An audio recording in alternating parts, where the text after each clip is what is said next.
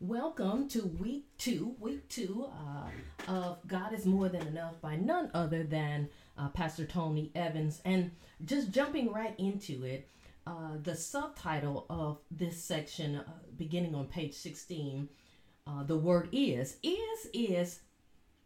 the present tense reflective of a very present relationship. When you are in a relationship with someone, it means that you are actively working and building, hopefully, in the right direction. It's a blessing, y'all, to serve a very real and a very present Savior. Psalms 46:1, God is our refuge and strength. Again, He's very real and He's very present. God is our refuge and strength and ever present help in trouble. There is a river whose streams make it glad, the city of God, the holy place where the Most High dwells. And again, I want you to focus on the relationship. So I'm thinking of a song that says that's what friends are for, in good times and in bad times. I'll be by your side forevermore. Oh, that's what friends are for. Keep smiling and keep shining. Again, focusing on the very real, very present God that you serve. And so, again, I want to talk about Proverbs 18 and 24. Although it wasn't referenced necessarily in the book, I couldn't help but again focus in on the relationship. And it says, he that maketh friends doeth to his own destruction, but there is a friend that sticketh closer than a brother.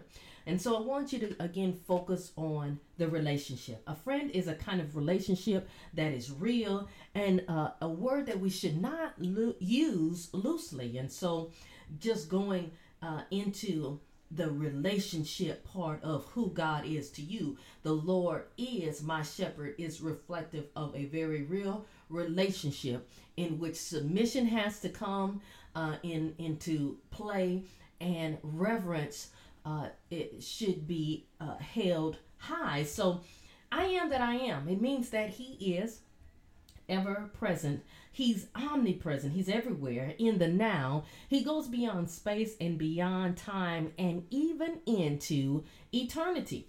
It was the holiest I am that I am, was the holiest, most reverent name of God used by His people. And back then, to disclose your name was to reveal your character.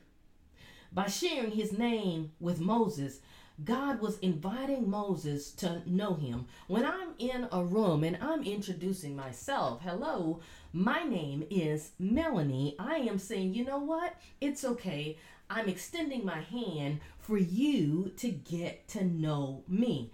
And so I want us to understand that your name is a reflection of your character. And when you introduce yourself with your name, you're inviting people to get to know you. So, we've all heard the saying, sometimes we have to go through to get to. Well, here is God's grace has already paid the cover charge. That means that it's already done for you. It's already done for me. But the problem is often that we don't see it or make the necessary decisions to receive all that God has already granted us. We have to know that we don't have to show up to the party late or late to the purpose that God has already ordained for our lives. So, when God shows you who He is, believe Him. When God shows you the Lord is my shepherd and He tells you that He will provide, believe Him. Hold true, steadfast into the word. God really intends to shepherd us to a point where we need to know that we don't have to live in a provisional drought. We don't have to live in a provisional drought. He wants us to be so secure in our faith and on the promise that we praise and thank Him in the present, regardless of what it looks like, regardless of what it seems, and or what it feels like. After all, He's the same God today as He was yesterday. Hebrews 13:8 says, Jesus the same yesterday, today, and forever.